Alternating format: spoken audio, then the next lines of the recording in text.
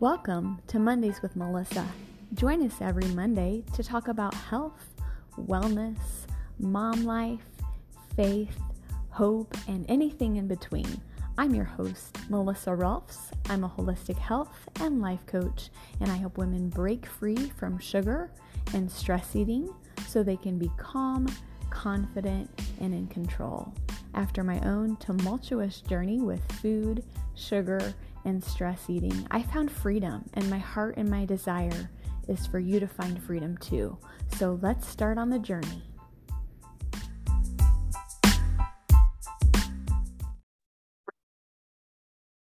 Hello, and welcome to Mondays with Melissa. I'm so glad you guys are here. Happy New Year. Happy 2023. I have a confession to make. Last week's podcast was something I recycled. It wasn't actually new content. It was a podcast that I had previously released, but I know that it is the new year and people are really into losing weight and dieting. And so I really wanted to address that all important topic, even though it wasn't current. I have a very good reason for not being super current. So our daughter is a high school basketball player. She's a freshman. And I wasn't aware that high school basketball was during the Christmas season. So due to poor planning on my part, she had a tournament up in northern Arizona, about 3 hours away. The last week of school before break, we left early. She had to do finals early. We were up there for a few days. Then we were in Tucson, which is about 2 hours away on Monday. And then the following Wednesday, we were in California for a basketball game, which is about 3 hours away. So there was just a lot happening in a short amount of time for me before my kids got out of school. And I didn't make the time to record a current episode. So I hope that it was valuable. I hope that it was helpful.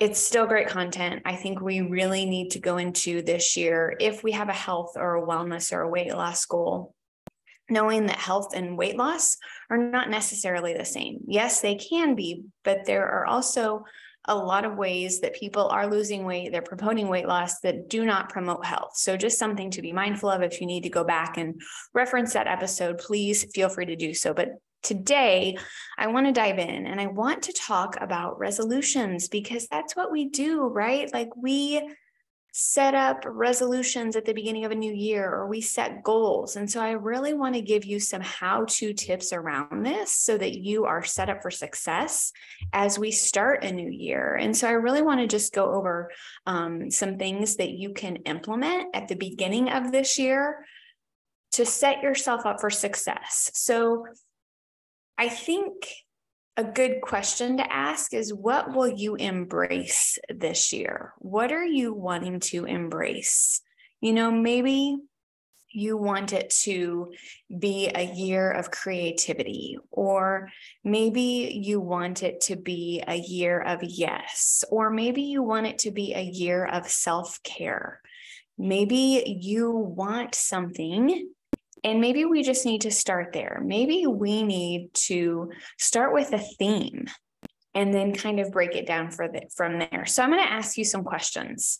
Have you chosen a theme for previous years? And if so, what themes have you chosen? What theme would you like to pick for this upcoming year, 2023? Who will you share this new theme with? And I think it's really important that we start by knowing what we want. I think sometimes it's easy for us to know what we don't want, and we focus so much on what we don't want, but we don't focus on what we do want. So I'm going to kind of flip the script here on you and start by suggesting knowing what you want. Tony Evans says, part of reaching your destiny is understanding your detours. So when it comes to choosing a theme for the upcoming year, think about what you want more of. And if you're not sure, here are some questions for you to consider about the different areas of your life. Now, to really dig deep, rate yourself and decide where you want to see growth. And then ask yourself, what do I want to create in these areas? What do I want to see more of? What do I want to see less of? So in terms of family and friends, are you happy in your relationships? Are you spending enough time with the people you love? Are you regularly speaking the love languages of those you care about? And how would you rate your relationships overall? Let's dive into career. Or if you're a student, maybe this is your academics. Are you on the path toward where you want to be? Does your career or what you're studying align with your values? For example, if you value being home and raising children, then a career on the fast track that has you traveling all over isn't going to be in alignment for you. So how would you rate your career overall? Let's talk about health. Do you wake up each morning energized and ready to go, or do you feel sluggish, tired, and unmotivated? Are you making time to move your body each day and prepare nourishing meals? Have you sought out experts like chiropractors or naturopath or coaches for any health issues that you're experiencing? And how would you rate your health overall? Let's talk about faith. Where are you at in your faith? Do you feel at peace? Do you anticipate good things happening to you and for you? And how are you living out the values of your faith in your day-to-day life? And how would you rate your faith on an overall level? I see a lot of people who are wanting to do things like read the Bible in a year. That's amazing. Is there anything like that you want to do? Maybe you want to commit to a 30-day prayer challenge. You really get the opportunity here to decide what you want more of. What about wealth? What if you created a life you loved? Are you financially stable, or are you living paycheck to paycheck? Do you have a monthly budget that makes you feel confident about where your money's going? Do you have a savings plan in place for things like retirement and college? How would you rate your overall wealth? Achievement. This is an interesting one for me. What do you want to achieve? Are there goals on your achievement list that you realized aren't important or don't belong there? What are some new achievements you'd like to add to the list? And how would you rate your current level of achievements overall? And I say this is interesting for me. I had an aha over our break.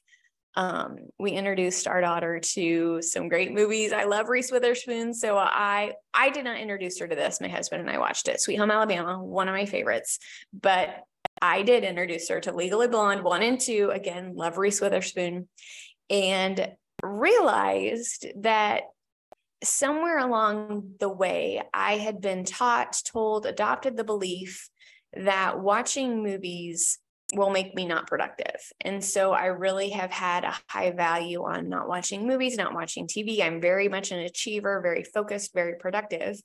But what I realized when I watched those movies was they help settle me down. They help me calm down. They kind of do something for me that I don't normally do for myself because I'm so busy achieving. So maybe just kind of a caveat to throw in there in terms of achievement. Make sure you're also making time to relax and kind of enjoy and unwind, which leads me to the next one, fun. What activities do you consider fun? Are you prioritizing them? Are you regularly taking time away for fulfilling activities that energize you? Maybe it's hiking, maybe it's a movie, maybe it's shopping. How would you rank your fun experiences overall? Now, ideally, what you want to do is you want to rank your satisfaction with these areas of your life on a scale of 1 to 10. No right or wrong, no judgment. If it feels like a 5 to you, then it is. If an area scores low, ask yourself why and consider what you maybe need to change or add or take away in your life. Another really cool experience can be to journal your thoughts on areas of life that you've improved in the past year. I think a lot of times we don't take time to acknowledge or celebrate what we've done, and then we get focused on the next thing and we don't really kind of pause and celebrate in the moment. So maybe take some time to celebrate and be thankful for what you've improved upon or what you've accomplished in the past year. And maybe ask, how did you do those things? And what areas of your life would you like to change in the upcoming year? Another thing I want to talk about is picking a word. I would encourage you to fully embrace one word for the year if you feel led to do this. I'm not feeling led to do it, but I know a lot of people are, so I'm going to put this in here for you. But you want to find a word that captures your hopes, your dreams, your inspiration for the new year. So again, if you are struggling with the theme idea that I suggested earlier, maybe pick a word or phrase. One word or phrase that invites simplicity. And I think simplicity can decrease stress. It can make it easier to focus, and you're more likely to achieve big things when you're not feeling pressured to do it all. One word or phrase challenges you to be intentional, and words are powerful. The Bible says the power of life and death is in the tongue. We know that words can create or destroy, so it's super important to choose our words wisely. And it's easy to think of resolutions like a dessert bar filled with cakes and cookies and candies and ice cream and all the other goodies, and you want one of everything. And so it's easy to load up on the things you think that you're supposed to want. But what if you flip that script? And what if instead of trying to take a bit of everything, you just picked up one decadent dessert like a creamy cheesecake topped with a sweet cherry glaze? Or for me, it would be something chocolate, like a triple layer chocolate cake with chocolate ganache icing. I don't even know if ganache is icing, but I love my chocolate. So what if you embraced the sweetness of now with a simple choice? I think we tend to complicate things, and complication and confusion causes us to say no. One word or phrase can also shift your focus. So again, it's easy to fixate on what you don't like about yourself or your life. So if you are in a bad situation that you can't change, you may keep saying that you're stuck. But choosing one word to embrace can shift your focus. So what if you use the word purpose to remind yourself that there's a purpose for the situation that you're in? Or what if you chose the phrase, this too shall pass? That's one that I use quite a bit. This too shall pass. I would like for you to, if you like the idea of word, it would be helpful to journal your thoughts. What would you like your one word to be for this year? Why did you choose that word? And how will you live out your word over the next few months? And then the last step in really kind of doing resolutions and goals, we've talked about simplifying, we've talked about big picture, we've talked about themes. I would encourage you to choose a mentor to inspire you and challenge you. Picking a theme for the upcoming year is a great way to kickstart the next, 365 days. But don't stop there. You also want to choose a mentor, someone who motivates you to keep pushing yourself and upping your own game. So find somebody who inspires you. Think about someone who is regularly inspiring you. Why do they inspire you? And I would like to add to one thing for me when choosing a mentor is it's really important to me to find somebody who's walking the walk and talking the talk, meaning what they're saying they are doing. Like if they are talking about parenting, I would want to make sure that they have a good relationship with their kids, that they have respect and they have camaraderie and they have love, and their kids are healthy and in an environment that fosters good parenting. And if I'm going to be taking advice from them, I want to know that they are doing the thing that they're coaching on. So I think that's a really important caveat that I would add as well. And I think too, just, things to consider with a mentor. How can you learn from them? How will you engage with them? What does that mentoring look like? And so I would encourage you to journal about this. Who inspires you? Why do they inspire you? What can you learn from this person? And then really, if you want to grow into your best self, hiring a coach would be a really great step to do. You might want to consider a coach who helps you in an area that you're really struggling with. So for me, I get to help women go from feeling overwhelmed and stressed and using food for relief to learning new strategies that they'll use to actually feel better instead. Because so many of us, we are frustrated or we're overwhelmed or we're stressed or we're burnout, and we will go right to the pantry or the fridge instead of really kind of trying to work through the emotion. And so if you want to work through the emotion and really get to the root of why you're turning to food in the first place and learn strategies around that, that's what I do. And so that would be a great example if you find yourself, maybe you've gained weight over the past year, or maybe you feel like you're snacking out of control, or maybe your sweet tooth is getting the best of you, and you find that you are going to food for relief. That's where I would be the type of coach that could help you with that. Now, if you are looking for someone to help you with your career or parenting or something else, you would want to hire a different specialty coach for that. But it's really important before you hire a coach to know what you want to tackle. What's one goal that if you achieved it, your whole life would improve? Is that your health? Is that your marriage? Is that your finances? Is that your parenting? So whatever that area is, think about what you want to accomplish and then find somebody from there. And I would encourage you, take your time. Don't just hire a coach because another year is starting. Choosing the wrong coach is like buying a pair of shoes that are too small. Yeah, you can get where you want to go, but the journey is going to be painful and kind of miserable, and you're going to end up with blisters, and nobody wants that. So take your time, choose a coach that's a great fit for you. Most coaches that I work with offer strategy sessions where you can really kind of get to know one another. They can kind of speak into your situation. Take your time, do your due diligence, and really find a coach that's a great fit for you. And remember, a coaching relationship should stretch you a little, but it should also be a really fun, rewarding experience that fills you with confidence. One more caveat. I keep having caveats here. Find a coach who's going to ask you hard questions. You want to be challenged. You don't want a coach who's going to give you the tools to succeed. That's not coaching. That's enabling. A good coach is going to equip and empower you. They're going to mine deeper, looking for hidden mindset issues that are blocking you and really keeping you from accomplishing those goals. You also want a coach who's going to speak the truth in love. You don't want them to let you off the hook or accept your excuses. You want that accountability and the follow-up on how your progress is going. So don't settle when it chooses to hiring a coach. Keep searching until you find a coach that you really connect with and that challenges you to be the best version of yourself. With that, I'm going to wrap up this episode of Mondays with Melissa. I'm so excited that you're here. If you are interested in a feel good without food strategy session, I will put a link in the show notes for you.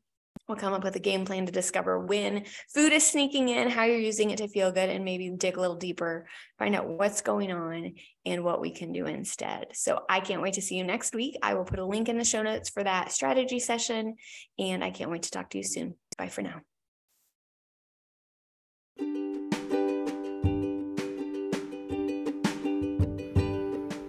Hello, friends. Thank you so much for being a part of today's episode of Mondays with Melissa.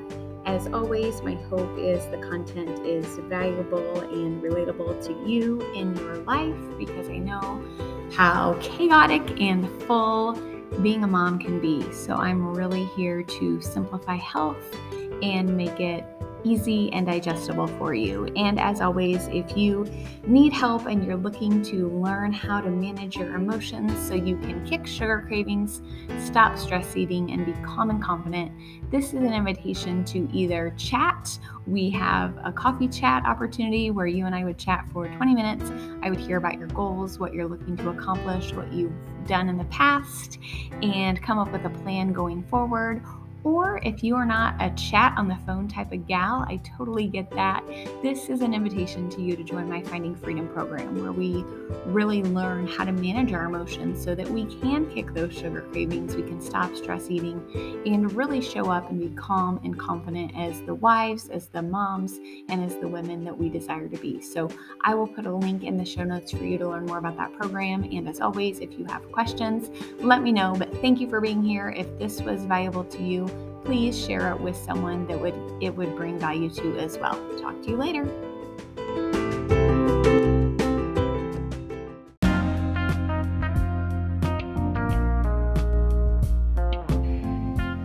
Hello, chances are good if you are catching this episode, you are likely aware that the podcast has been paused. However, I am still coaching and helping teen girls and women find freedom from the struggle with food. I would love to invite you to stay connected with me on my website, my Facebook, my Instagram, my LinkedIn. All those links are in the show notes. You can also grab a copy of my book, Finding Freedom. Or if you would like to schedule your own free personalized food struggle assessment call, please schedule using the link in the show notes as well. One last gift for you is a quick 15-minute video on how to find freedom from the food struggle for good, and that link is included as well. So thank you for being a part of the journey. I appreciate you. I'm so glad that you're here, and I will look forward to being in touch on other platforms. Bye for now.